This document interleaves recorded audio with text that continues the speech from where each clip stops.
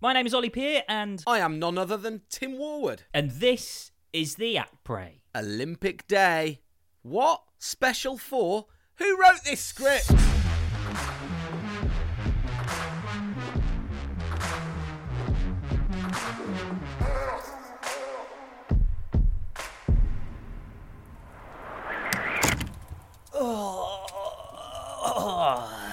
As Tesla does. No, look, these intros Do have that. to be slick. That's so funny. No, listen, yeah, but these intros have to be slick. Hang on, let me start again. As Tesla does, salty tears melt holes in the snow of the big air landing, and Thomas Bach rubs his hands at the prospect of the face of the Olympics, Eileen Goose, scooping a third gold. Me and Tim have tossed off our salopettes, lighter read the fire in our log cabin podcast studio for another day of Olympery nonsense. Hey, Tim. Morning. How we doing? Yeah, right, thanks, man. Just woken up, so trying to get the lowdown on the latest Olympery nonsense. So I'm hoping you can fill me in. How was last night? How are you doing? Yeah, really good, thank you. Last night was great. The Olympic circus keeps on delivering.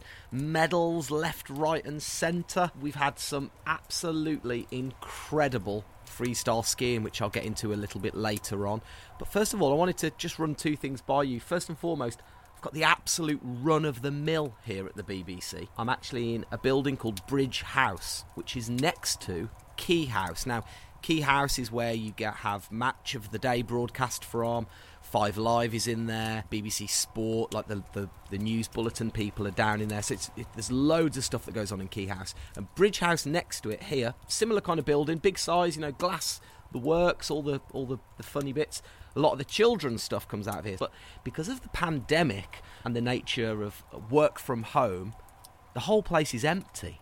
Apart from downstairs in the studios, but the upper echelons, where I am right here, is absolutely empty. I've got the run of the mill.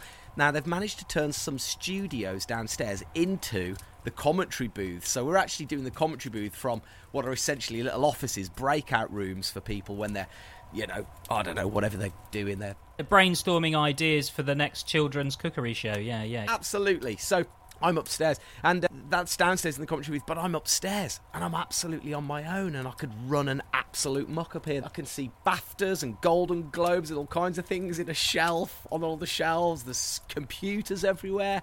I'm helping myself to all the coffee sachets. It's really good. And actually, I feel a bit aggrieved because, now this is what I want to run by you, and this is my main concern. They only give me £6 a day for breakfast. That's not enough, is it?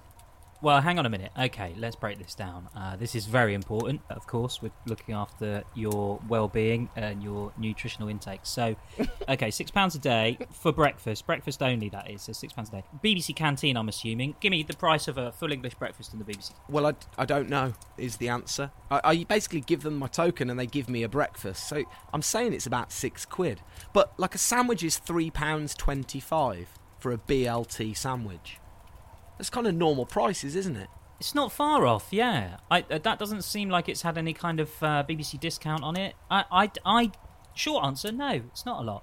It's not a lot. I actually know a true story about Sylvester Stallone when my partner used to work at 20th Century Fox, right? And I know that Sylvester Stallone's per diems, which is kind of what you're talking about, it's like getting money generally just for spending when you're sort of out and about, was £1,000. And he would ask for it in cash. Of course he would. Absolutely, of course he would. What is he spending? 1,000? I couldn't spend £1,000 a day if I lived at the Hilton. If you're Sylvester Stallone, you're likely walk into a shop and you spend £1,000 on a scarf. Do you know what I mean? So I think that's probably what happened. Hey, do you know what else? I saw Hazel Irvine yesterday. I think she has black coffee. How about that for a little bit of gossip? But I'll try and confirm that for you later on. But Hazel Irvine, man, she's the best presenter. She's my favourite, I think. I have a challenge for you, Go on. actually, Tim. Well, because you're there, right? You are in the sort of the hub of the BBC during the Winter Olympics. There's lots of very, very famous people walking in and out.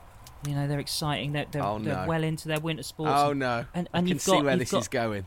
You've got loads of people. They're there for all kinds of reasons, all kinds of stuff. Can you just get some little audio nuggets with some really big stars for the podcast? We can play them out. It could be anything. It could be like you could go up to Gary Lineker and say, "Hey, Gary, Wade, Gaz probably likes Gaz. Hey, Gaz.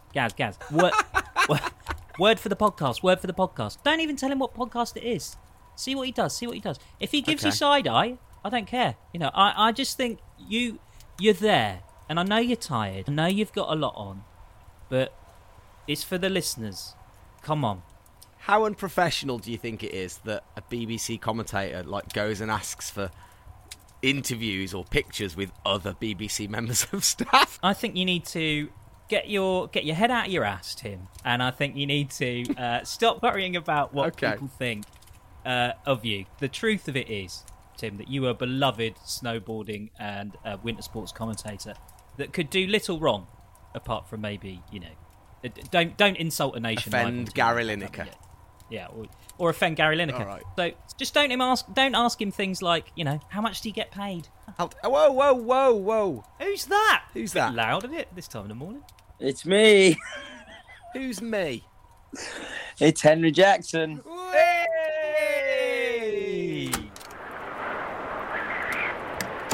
Henry Jackson, nonetheless, ladies and gentlemen, the world's bestest ever snowboard MC. And Matt, this is live from China as well, I might add, because he's also the head announcer for everything arena-y down in Beijing, and also the pulse of snowboarding. It's only Henry Jackson, everybody. Henry Jackson. Can we start with the hat? You've got this hat. I'm enjoying this hat. What's this hat? Tell me about the hat. This is my hat. This is my official Beijing. You can see it here, Beijing 2022 head dress for the games. I've got another one. I've got a pom-pom beanie with interchangeable red and black pom-poms. Stop it. The pom-poms change on it. Yeah. I've not used that yet. I'm saving that for a really special occasion. Have you managed to get hold of one of the mascots yet? Because I was reading that they've run out of mascots. No, I've been asked by about 1 million people. Tom Kingsnorth, can you stop bugging me about it? I'm not going to be able to get you. Well, do you know what? There's a story behind that, because actually Tom Kingsnorth badgered me loads to get him Summer Olympic ones, and I said, absolutely, I'll get them for you. And also, the last Winter Olympics in Pyeongchang, I said I'd get him one, and I failed to get him one. I went to the store on the last day to get him his Olympic mascot after promising him, no problem. He said, I'll just order them online. Don't order them online, I'll bring you one from South Korea. Of course, I went on the last day and there were none there. I felt terrible. I brought him one from Pyeongchang, though, so he did get one in the end. Oh, okay. Who is this Tom? Oh, he used to run Pyramid Magazine in the snowboard world. He's the owner of Transform Gloves, who actually provide, well, certainly to the last Olympics, they provided the British team. Oh, he's gone. Oh, and he's gone. That there is the inline real censorship of Chinese broadcasting and just how across they are, the media broadcasting from their state. I hope he's all right and hasn't been annihilated or locked up and hidden away from the media. Shall we press on?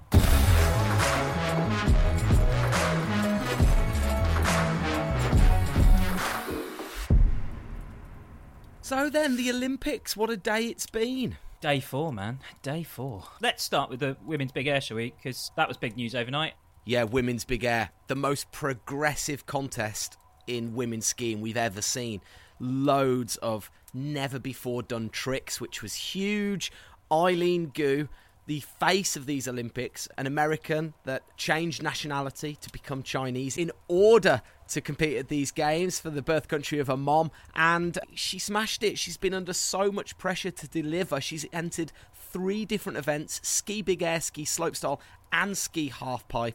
She's going for 3 golds, and we didn't think she was going to do it after watching qualifying, but then she pulled out 2 huge tricks: double cork at 1440 and a never before done 1620. It was absolutely incredible, and she did it all under the guise of the IOC president Thomas Bach, who turned up to watch the proceedings. So that was good. That's really impressive. I woke up this morning to more curling news, though. The curling is going on right now. As we're recording this, the curling is happening. It's the mixed doubles. Bronze medal game, this one. We could snag a bronze, Team GB. But Sweden are 8-1 up. So I don't know if by the time we finish recording this, it could be all dreams shattered in the curling. Also, snowboard parallel giant slalom. I've just come upstairs Obviously, as I said earlier, I'm upstairs. But, yeah, the parallel giant slalom, Esther Ledecker, she's a skier and a snowboarder competing in both slaloms, ski slalom and snowboard slalom, and she's currently through to the semi-finals. So, again, she might very well have scooped a gold medal in that. So that's good, isn't it? She's done both. Yeah, absolutely.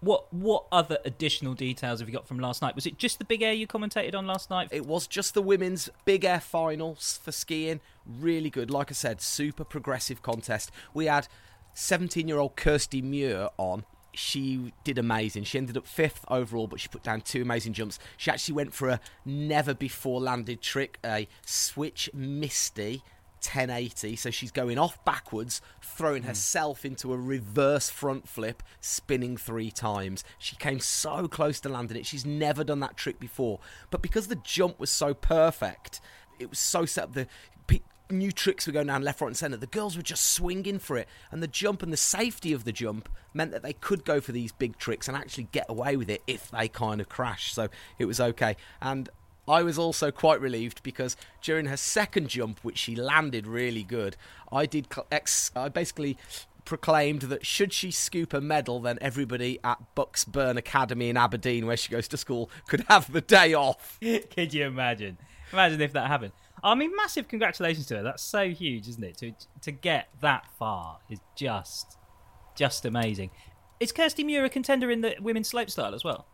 Yeah, she absolutely is a contender. She wasn't expected to do as well as she did in the big air, but she's coming off the back of a really respectable 5th place at the slopestyle at the X Games over in Colorado. So she's bringing a load of form into it, and if she can ski as well as she did in the big air, lace some big tricks, almost put a good run down, really, she's skiing with no fear, really, no expectation, and that can be good, but it can also be a hindrance. But yeah, I think she could do really, really well. If she gets the rub of the green, definitely a medal. What, in the next 24 hours, Tim, what have we got to look forward to? What's coming up? We've got the ski big air for the men. And again, the progression is going to go through the roof because this jump just enables the guys to throw down the very biggest tricks. 2160 has been muted. They've called it the future spin because it's just never been done. Obviously, 2160, it's ahead in the future. It's such a big trick. Grabbed Buick is the name of the grab. It's such a rad name. You grab the ski with 2 hands and yank it up behind you. So it's a super cool, really tech trick. And yeah, we might just see that thrown down here. So definitely look out for that. And then we start the snowboard halfpipe qualifying. So that's going to be really, really good. I love halfpipe so much. Like, I really, really enjoy the halfpipe. I think the favourite generally for most people would be slopestyle, I would argue, in the snowboarding. I think people just really enjoy that. But for me, there's something about the halfpipe which I really enjoy.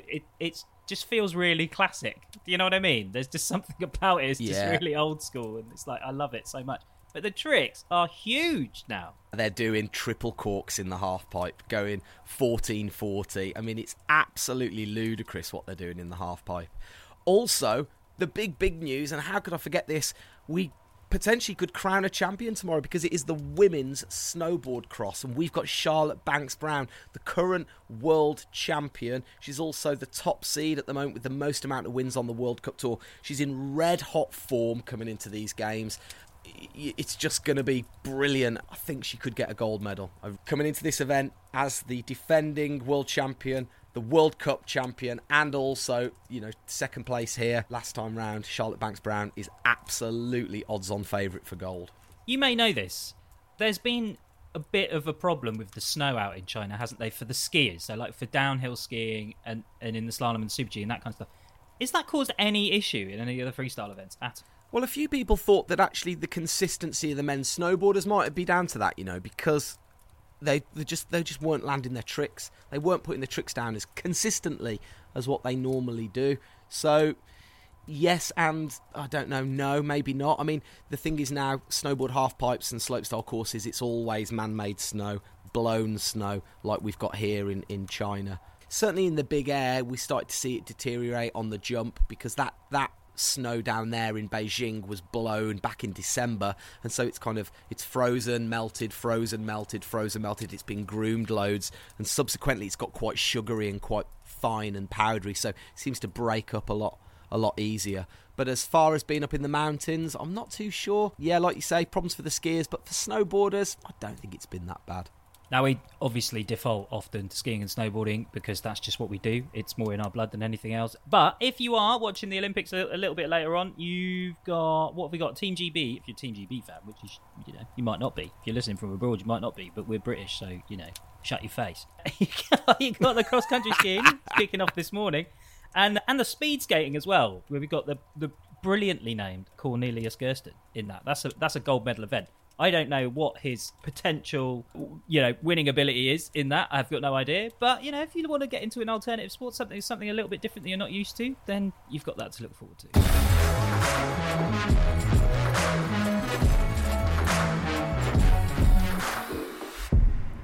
Time for Timmy's predictions. What's going to happen in the next 24 hours? Because your last prediction was, wrong.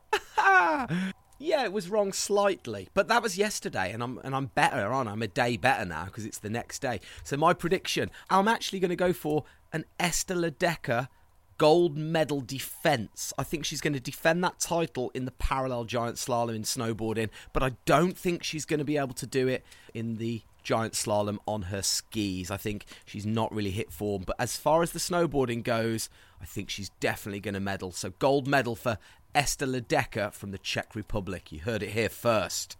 We'll be cross-checking that tomorrow to make sure that you got that right. Because, of course, Timmy's prediction yesterday was that Kirsty Muir would get a medal, which she didn't, but you were. You were quite close. I kind of give you a half point for that one. Yeah. Medals table, then, as it stands so far, China in top. It's moved around a little bit. Got Sweden in second place, Russia in third, and the Netherlands in fourth. We're yet to be seen on the medals table, but hopefully that will all change. It's all going to change. Just don't even stress about it.